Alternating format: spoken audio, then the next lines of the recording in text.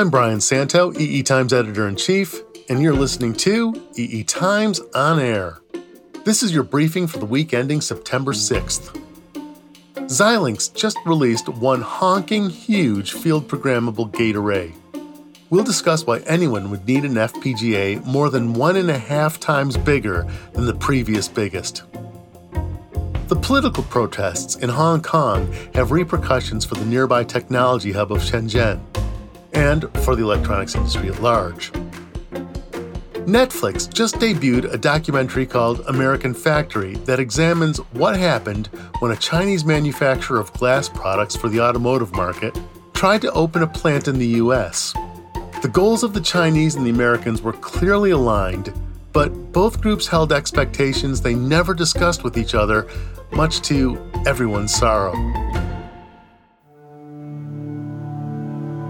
We stand here today with a plant that's closing, but I'm extremely proud of the people that work in this plant here. For a year and a half, I didn't have anything. We lost our home, we lost a vehicle. I have struggled to get back to middle class again. We'll get back to our review of American Factory later in the program. First up, Xilinx just introduced an FPGA that is the largest ever made by a good margin. Since FPGAs are often used as stand-ins for non-programmable ICs, each time the chips they stand in for increase in size and complexity, FPGAs grow in size and complexity too. And of course, that's true of the new Xilinx behemoth. But it appears that now there might be new markets, possibly bigger markets, for large programmable devices. Sally Ward-Foxton wrote the story that appears on our website. Here she discusses it with international editor Junko Yoshida. So Sally, it looks like Xilinx recently announced a humongous FPGA. What are the most notable features embedded inside this FPGA? Well, the most notable thing about it is it's huge. 35 billion transistors, 9 million system logic cells. They've smashed their own world record by a factor of 1.6, and they've gone from the 20 nanometer to 16 nanometer process node in the process. This is big enough to fit 16 ARM Cortex-A9 cores on it. In terms of features, 2,000 user IOs with 1.5 terabits of DDR4 memory bandwidth, 80 28 gig high-speed transceivers. Basically, it's big. But really, why does an FPGA need to be this big? The product line manager for this product, Mike Thompson, told me there absolutely is a market need for a device this big. Its primary application, as you might expect, will be for emulating ASICs and SoCs so that software development can begin before the silicon is produced.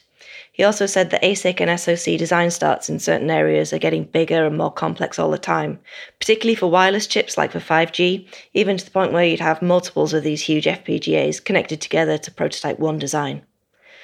Some emulation and prototyping services are moving to the cloud, and big FPGAs are useful there.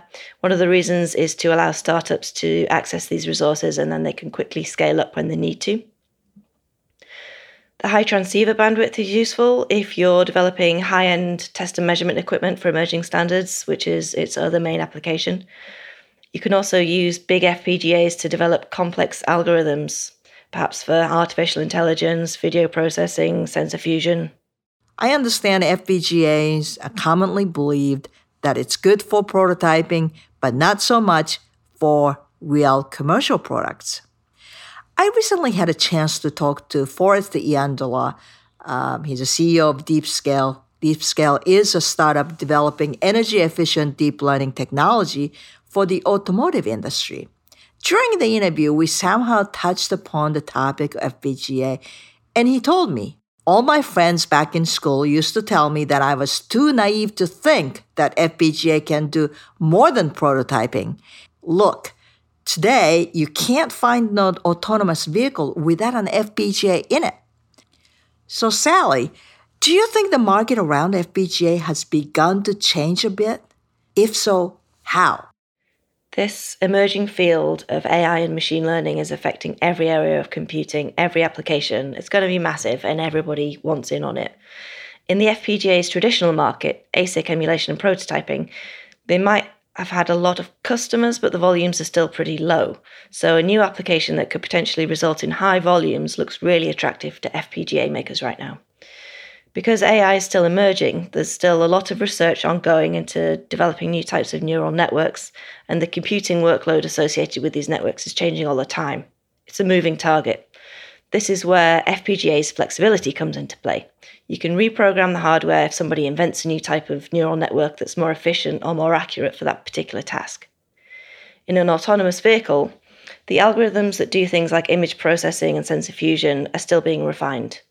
While this might have been done in software in the past, using AI in a real-time application like autonomous driving is so compute-intensive that you need hardware acceleration, hence the FPGAs. But you could also see it as an extension of the development phase, I suppose. Is an autonomous vehicle on the road today still effectively a prototype?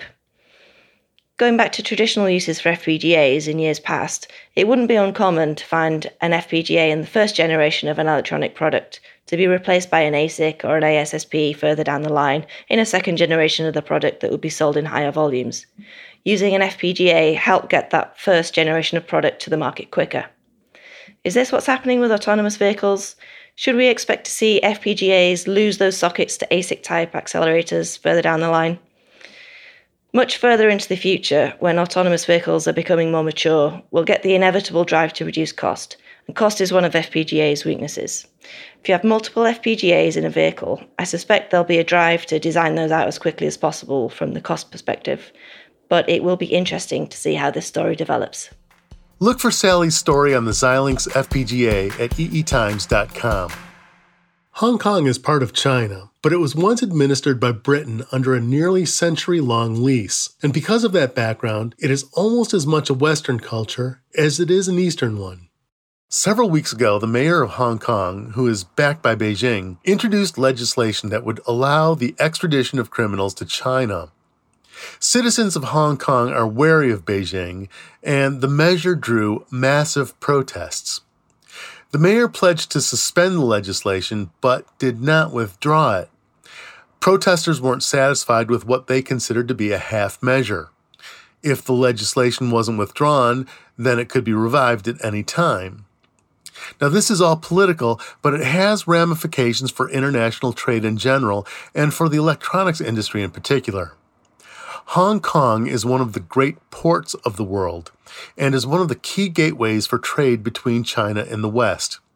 One of the biggest beneficiaries is the city of Shenzhen, which has grown into a major technology hub in part because of its proximity to Hong Kong. It's only 17 miles away. Hong Kong and Shenzhen have helped each other thrive. All of that is being threatened by the protests in Hong Kong, or perhaps by Beijing's desire for the extradition legislation that sparked the protests in the first place. The conflict compelled Beijing to take some uncharacteristic steps last week. International editor Junko Yoshida was in Shenzhen, and she filed a report you'll find on our website. I caught up with her in Dallas, Texas, earlier this week to ask her what exactly is going on, how the protests affect the electronics industry, and where it all may lead. So, Junko, you were just in Shenzhen. Yep. Tell us about what you were doing there and what you saw. All right. I was there for 1 week, and mainly I was there to attend a conference by SAE China, SAE meaning Society of Automotive Engineers, and they had a conference, and I moderated one of the panels. But another reason was that I wanted to spend some time with Aspen Core's editorial team in Shenzhen. So I had a really good time, actually. Excellent. Yeah. Now, this was news to me. I can't. It's sad to admit how ignorant of geography I am. I just learned that Shenzhen is just like 15, 17 miles away from Hong Kong. And the relationship between the two cities, there's a strong economic relationship there. Yep. It might be useful to take a look. We wanted to take a look at that relationship. It might be useful to stop for a second and just give us a brief history of Hong Kong Okay. and what how it's set up economically and politically, and a brief history of Shenzhen and Okay. how it's set up. Okay. Let's start from Hong Kong. Well, to set the stage, between Hong Kong and Shenzhen, as you said, it's very close. You can take a ferry, you can take a metro, you can take a bus. I actually know of an engineer who works at Intel, and he actually commutes to Shenzhen from Hong Kong every day Wow. by a bus. So this is like going from Long Island to Manhattan, right? Yeah, or from San Francisco to Mountain View. Right, Yeah, right. yeah. So it's very close and close enough, and both cities enjoy certain level of autonomy from Beijing, and that's the important thing. We're going to stop a moment here. In the original recording of this podcast, I incorrectly characterized the relationships among the UK, Hong Kong, and China. The point was merely to remind listeners that there was a relationship among the three. Here's what actually happened. In 1898, Britain signed a 99-year lease on Hong Kong. That lease elapsed in 1997, after which control of Hong Kong reverted to China. We pick up with Junko explaining Beijing's strategy for an orderly transition in 1997. They didn't want to do this, sudden change in the culture and society, so that they made an agreement, okay, we will keep this, what they call one country, two systems policy for the next 50 years. Now, that means that this system was supposed to last until 2047. Mm-hmm. And here we are, people in Hong Kong are feeling that more and more control from Beijing is coming to Hong Kong, and they feel like they've been lied to. They thought that this would last, for a long time, and yet there's a more stricter, the legally speaking, they enjoy the independence in terms of some legal systems, as well as economic autonomy, right? They feel like they're losing control. Right. And so this is kind of a that always had sort of a free market economy in Hong Kong. And that was actually an advantage even to Beijing for a while. Right. The proximity when they set up Shenzhen as an industrial center, right, they gave Shenzhen a little bit of extra autonomy as well. Definitely. And the two kind of complemented each other. It was a nice economic gateway from west to east. Oh, definitely. And actually, it was 40 years ago that Deng Xiaoping created this, brilliant idea, actually, special economic zones. And Shenzhen is one of the coastal cities that belong to this special economic zone. And what it is that the cities in those south coast of China, they're actually encouraged to bring in foreign investment and without really asking for permission from Beijing. So they've got some autonomy to go ahead and take the initiative, right? Yeah, free market economy, so on and so forth. So and then really, as you said, proximity to Hong Kong was really advantageous for Shenzhen. It was not in the middle of nowhere in a big country, but it's so close to Hong Kong. So a lot of foreigners, Westerners, felt comfortable to be in Hong Kong and then invest in Shenzhen. That was how it worked out, yeah. Right. And Shenzhen is home to Huawei, some other big industrial companies. Huawei and Tencent. And DJI.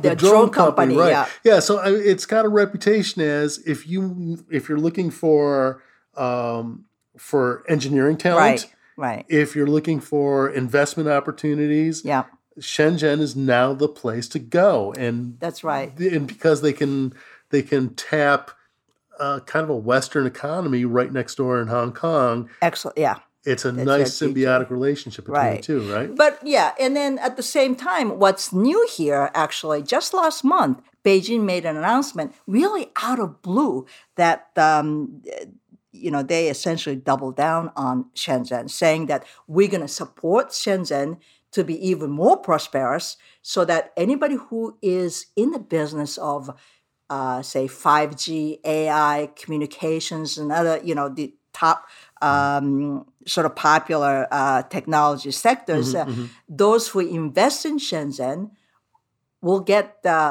generous support from Beijing, which is kind of surprised many people in China.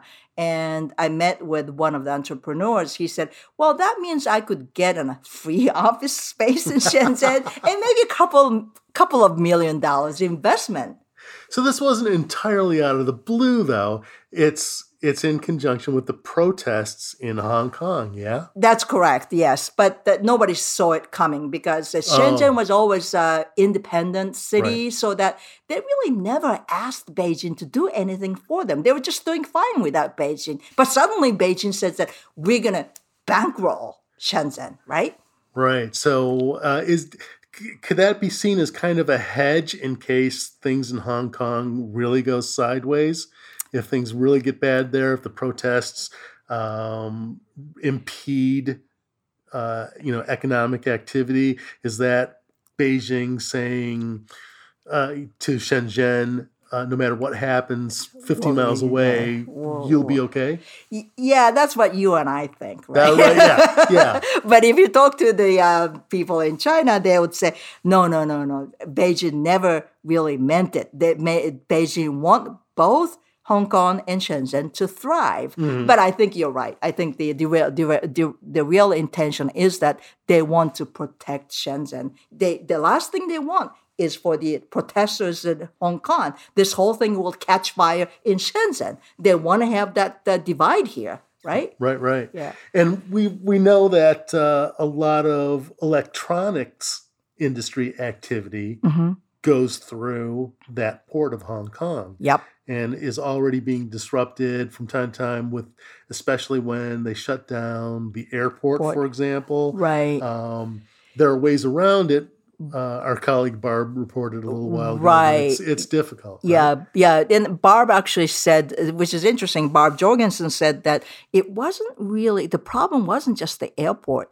The fact that land transportation, the road to the airport was blocked. No. And that made the business very difficult for many people, yeah.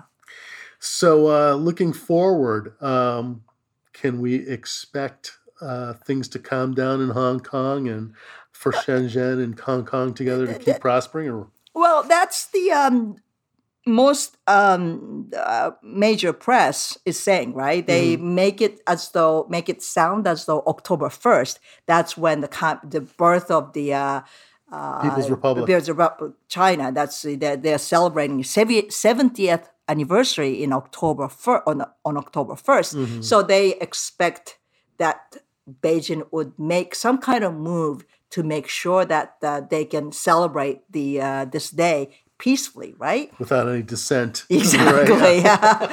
But what I heard from some people in Hong Kong while I was in Shenzhen is that they're actually more worried about what would happen after October 1st. People may, stop demonstrating before October 1st, but that doesn't mean that they're satisfied with the present situation. Right. So things could really get sour after October 1st. So we don't know. Well, we'll send you back to China and report on it, right? Sure thing. Yeah. Okay. All right. Thanks, Junko. Thank you. The day after Junko and I recorded this conversation, Hong Kong's mayor offered to officially kill the extradition legislation that sparked the protests in the first place. It remains to be seen what the effect will be. It is possible the action will mollify some or all of the protesters, but other protesters, for them, the withdrawal of the legislation was too little, too late. We'll all have to see how this plays out. The name Detroit used to be synonymous with the automotive industry, with the industrial might of the United States, with American prosperity.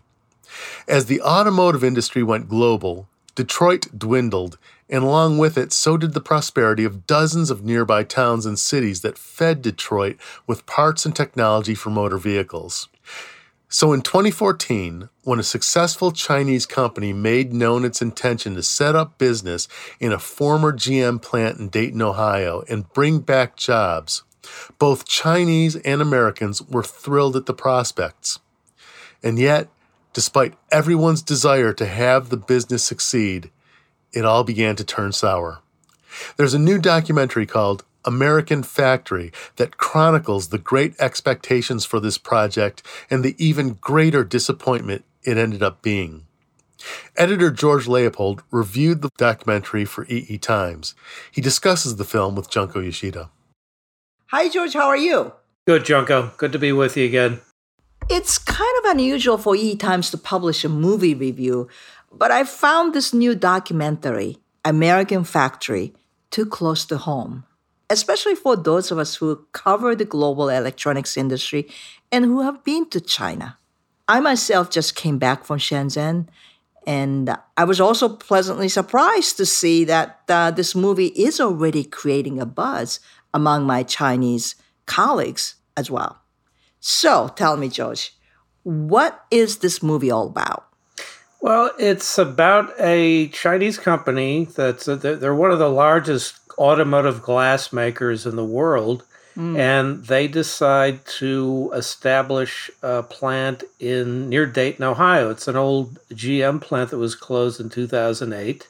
Okay. And it's called Foyu. I think that's how you pronounce it. Mm-hmm. Big company. They come in, and the laid off workers in Dayton are thrilled. They think this is going to be great, and there's a great deal of hope and optimism when the plant opens.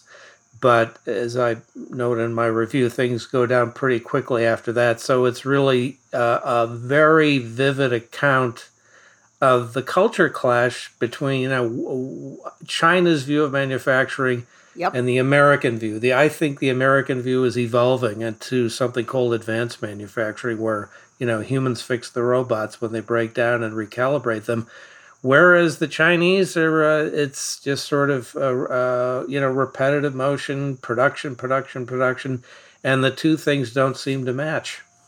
Interesting. And the documentary vividly shows this. I think one of the things that you said in the story is that the movie itself was sort of unsettling to you. Tell me what did you find most unsettling?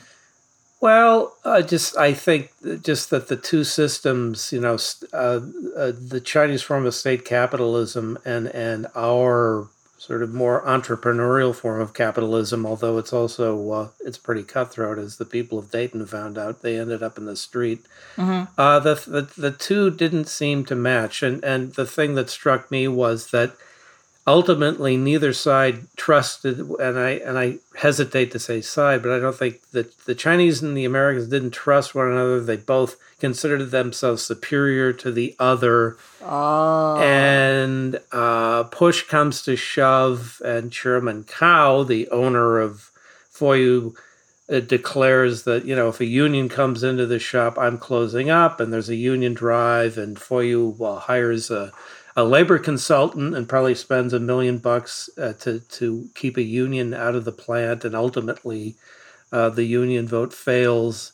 And they're playing hardball with the union organizers. So it got pretty nasty. But as we noted in the story, Foyu has since been cited by the Labor Department for all kinds of safety violations. So it was sort of a classic case of an unsafe workplace. And the Americans have some rights here, and they asserted them. It's sort of interesting that you would think China, being a socialist country, that they actually don't want the workers to be unionized. And so it's just, what is the thing about, I think the phrase you used in your movie review was the quote, unfettered capitalism meets Chinese state capitalism. What did you mean by that? Well, our form of capitalism involves the company's not making money, you're out on the street, right? Yep. And then you got to reinvent yourself. I think you may have more job security working for a Chinese firm, but you don't have many rights. And the film, they do go to I think it's Fujian province is where the company's based, and they show the headquarters, and there is a union. But it's only a union in name because it's pretty much run by the party, by the Communist Party. Okay. So they've got all the trappings of a union and worker solidarity and all of this stuff. But the fact is, Chairman Cao's making a lot of money off the sweat and labor of workers who were getting like maybe 2 days a month off, and they had to meet their production quotas. And one of the most compelling characters is a young Chinese worker who's going to be in Ohio for 2 years. He misses his family. He's got scald marks on his arms from being around these furnaces. And he makes a curious comment. He says, "I really admire Americans because they can go out if they want and get a second job. We can't do that." He thought that was a sign of worker freedom in the United States, but I think somebody in the U.S. with 2 jobs would have a different interpretation of that. But it was an interesting view, and the documentary is very good at showing the Chinese point of view, not just the Americans and the American workers and sort of the hard-ass American managers that have brought in to run the place, who eventually get run out of the plant because they're not making their quotas. Interesting. So, upshot. Do you recommend this movie to other people? If so, why? Oh yeah, absolutely. It's a window into what's happening on the ground. This is ground truth. It's beautifully shot. They got people to really open up. They quote one of the managers as saying he's going to go after Senator Sherrod Brown with the scissors he used to cut the ribbon with because he dared to mention union in the grand opening speech. And there's a very compelling scene with Chairman Cao at the end. He's walking through his palatial estate, and he admits that he misses growing up poor in a simpler time in China, and he misses the crickets and so forth. So they really got these people to open up, and it's a very worthy thing to watch, I would say. So American Factory. Michelle and Barack Obama's production company helped produce it, and it's on Netflix. It's worth seeing, yes. All right. Thank you so much. Good to be with you, Junko. American Factory, a documentary directed by Steve Bogner and Julie Reichert, can be viewed on Netflix. And now for the moment you've all been waiting for, This Week in Technology History. The first anniversary we have this week brings us back to 1977, when Pioneer 11 became the first satellite to fly by Saturn. It was built to make it to Jupiter, which it did, but after it arrived there and completed its Jovian mission, it remained in good health, so NASA sent it on to the next planet. On September 1st, 1977, Pioneer 11 got within 13,000 miles of Saturn. It discovered a previously unidentified ring and 2 new moons, one of which it found by nearly hitting it. NASA could have directed Pioneer much closer to Saturn, but the agency wanted to practice using the planet's gravity to slingshot the satellite even farther away from Earth.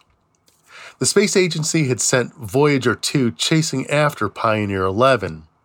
If all went according to plan, Pioneer 11 would be flung into empty space. Voyager 2 would be able to perform essentially the same maneuver, but get taken on a trajectory that would have it pass both Uranus and Neptune. Pioneer 11 officially exited the solar system in February of 1990. The final signal from the craft was received in November of 1995 from more than 4 billion miles away. On September 3rd in 1995, Pierre Omidyar added a few pages to his personal website where he could auction off whatever junk he had lying around. He called it Auction Web. The first item anyone bought was a broken laser pointer. The guy who nabbed it was a Canadian whose winning bid was $14.83. Omidyar contacted the buyer to make sure he understood the item didn't work. In an emailed response, the buyer informed Omidyar that, quote, "I'm a collector of broken laser pointers." And thus, the company that would soon be renamed eBay was born. Also on September 3rd, this time in 1982, that was the first day of the first US Festival, which had been bankrolled by Apple co-founder Steve Wozniak. It was 3 days of concerts alongside a technology expo. Among the performers were the B-52s, the Talking Heads, the English Beat, the Police, Fleetwood Mac, Nirvana, and Santana. Woz was asked about the US Festival a few years after it was held. The finale was very moving for the people on stage, everybody, singing songs, starting with Give Peace a Chance, a lot of jamming between the various musicians. It was very memorable. On the website, we've got some links to some of the performances from the concert series, including a great set from the Ramones. And that's your weekly briefing for the week ending September 6th. This podcast is produced by Aspen Core Studio. It was engineered by Taylor Marvin and Greg McCrae at Coop Studios. The segment producer was Katie Huss. The transcript of this podcast can be found on eetimes.com, complete with links to the articles we refer to, along with photos and video. We'll be back next Friday with a new edition of EE Times On Air. I'm Brian Santo.